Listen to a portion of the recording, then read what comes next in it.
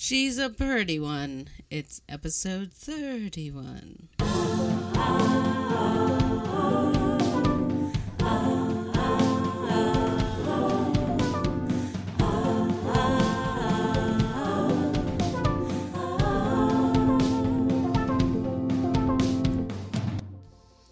Here we are, back at the podcast. Welcome back. I hope you had a good week. Today we're going to talk about everyone's least favorite topic. Anxiety. Oh, don't we love to address the elephant in the room, leering at us, ready to pounce at any time? I don't know. Elephants aren't actually that threatening, are they? They're kind of cute. Anxiety. The elephant in the room. Anxiety sucks ass. I hate it. I think I don't even totally understand anxiety in the sense that I think I've lived my entire life in a perpetual state of anxiety. Like, it's just more or less depending on the moment. So I don't really know the difference between anxiety and not having anxiety. So to me, it's like, and why do I know that? Because everyone's told me. Rena, you're overthinking it. No, I'm just thinking the right amount, which is the amount my brain needs to think about it before I can come to any kind of conclusion, which means I need to explore any and all possibility of danger over and over on repeat, playing out how I would deal with said scenarios before I can move forward with whatever this new experience is that I'm feeling trepidatious about.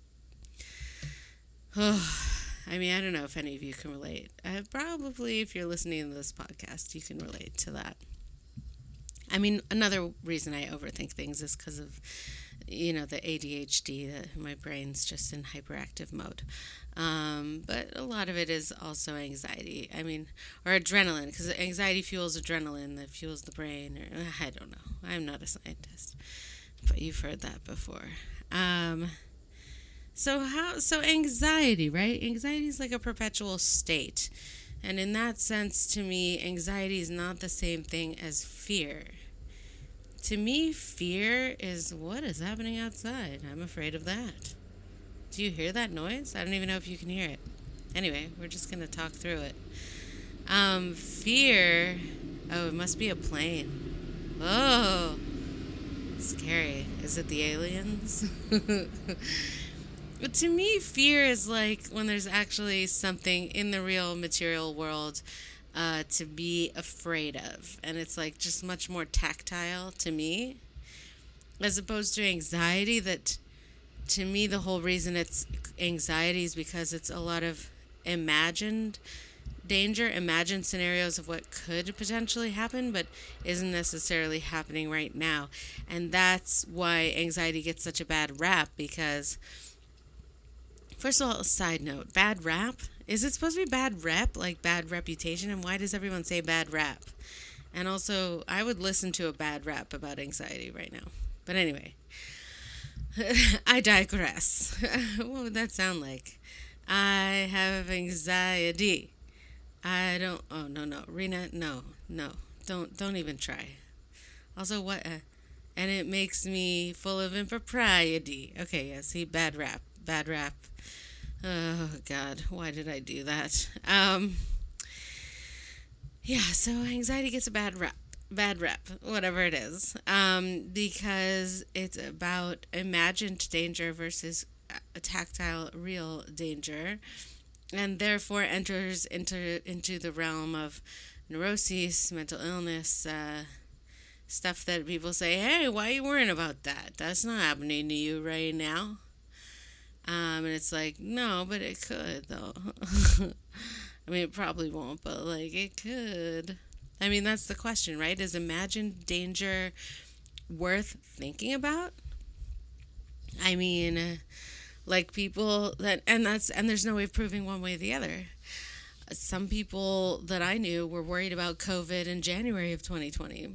I made jokes about it sounding like the beer Corona. So... each to their own. But like the doomsday preppers, they're imagining that things are going to get worse than they are, but there is some scientific basis to that. At one point, is danger imagined? And I mean, and how do you prove that it is? Um, I mean, I guess with like, depending how you see it, what the likelihood of that actually materializing is, that bad scenario that everyone's scared of. But I mean, that's where you cross the realm of from anxious to paranoid, right? And paranoid is when you can't even be neurotic about the anxiety. You're convinced that your imagined danger is 100% real, um, or at least like 85% real, and the rest of the world thinks it's 0% real. That is paranoia. And that's the question. It's like a prepper. Like lately, I've been wondering if I should buy a solar generator just in case, you know. And is that legit, or am I being paranoid, or is it just anxiety? Probably a little bit of all the columns. Um, so yeah, so I don't know, but it's like, but then if the power grid failed during a heat surge and I had the amount of power storage necessary, I would still have air conditioning. So it's like sometimes it's practical to think about fears because you prepare for them, and other times it's a waste of energy.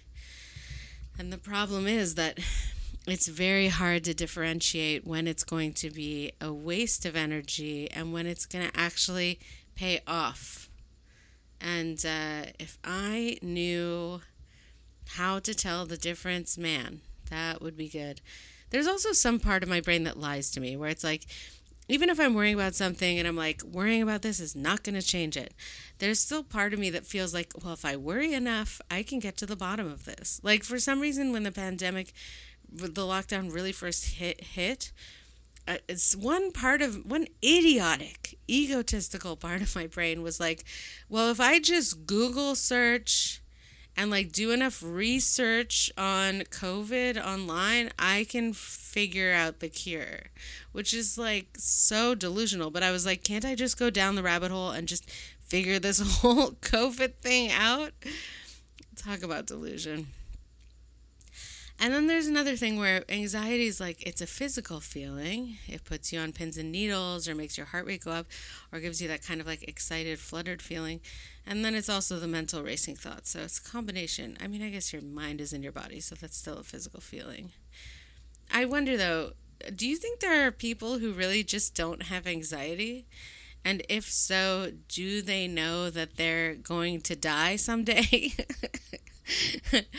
I don't know. There's something really bizarre to me about someone having a human experience absent of anxiety because, man, is it an anxiety inducing scenario. We need a breath. We need air so often to stay alive. Like, it's like, to me there's just danger at every turn, but that's because I'm an anxious person and I can't fathom someone who just takes for granted that the air is going to be there all the time.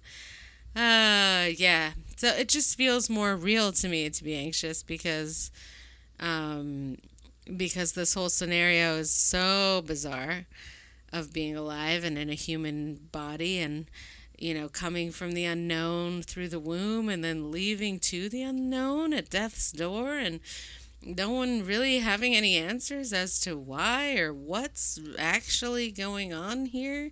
There's just all this biological imperative to like procreate or commune or whatever it is you end up doing on this planet. But the lack of answers, the lack of proof of meaning, I don't understand people who wouldn't have any anxiety in the face of that. And it makes me feel trepidatious around anybody who's a little too calm about just being human. I understand being manic and appreciative and in a joyful moment, but generally not having any anxiety about this absurd thing we call reality of being human.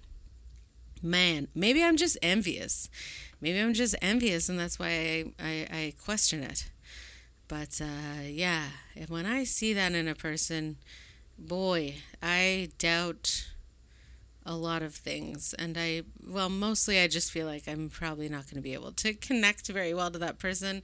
And also, they'll probably find me annoying and tell me, Rena, you're overthinking it.